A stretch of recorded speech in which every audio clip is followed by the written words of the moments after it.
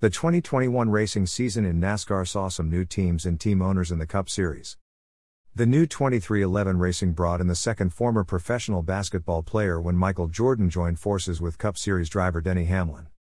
And Trackhouse Racing brought the first Latino owner to the sport when hip-hop artist Pitbull became one of the owners. Since coming to NASCAR, Pitbull has performed at a few of the races. On December 8, NASCAR and race sponsor Coca-Cola announced that Pitbull will help kick off the 2022 racing season with a performance prior to the main event of the Busch Light Clash at the Coliseum in Los Angeles on February 6.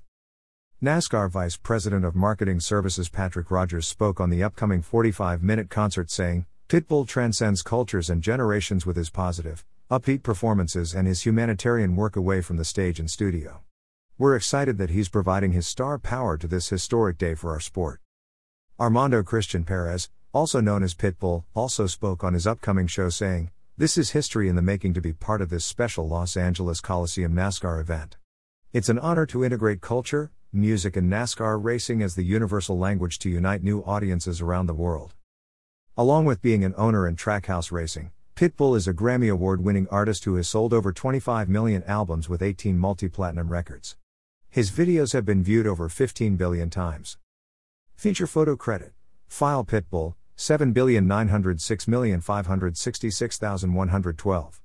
JPG vertical bar Pitbull _7,906,566,112.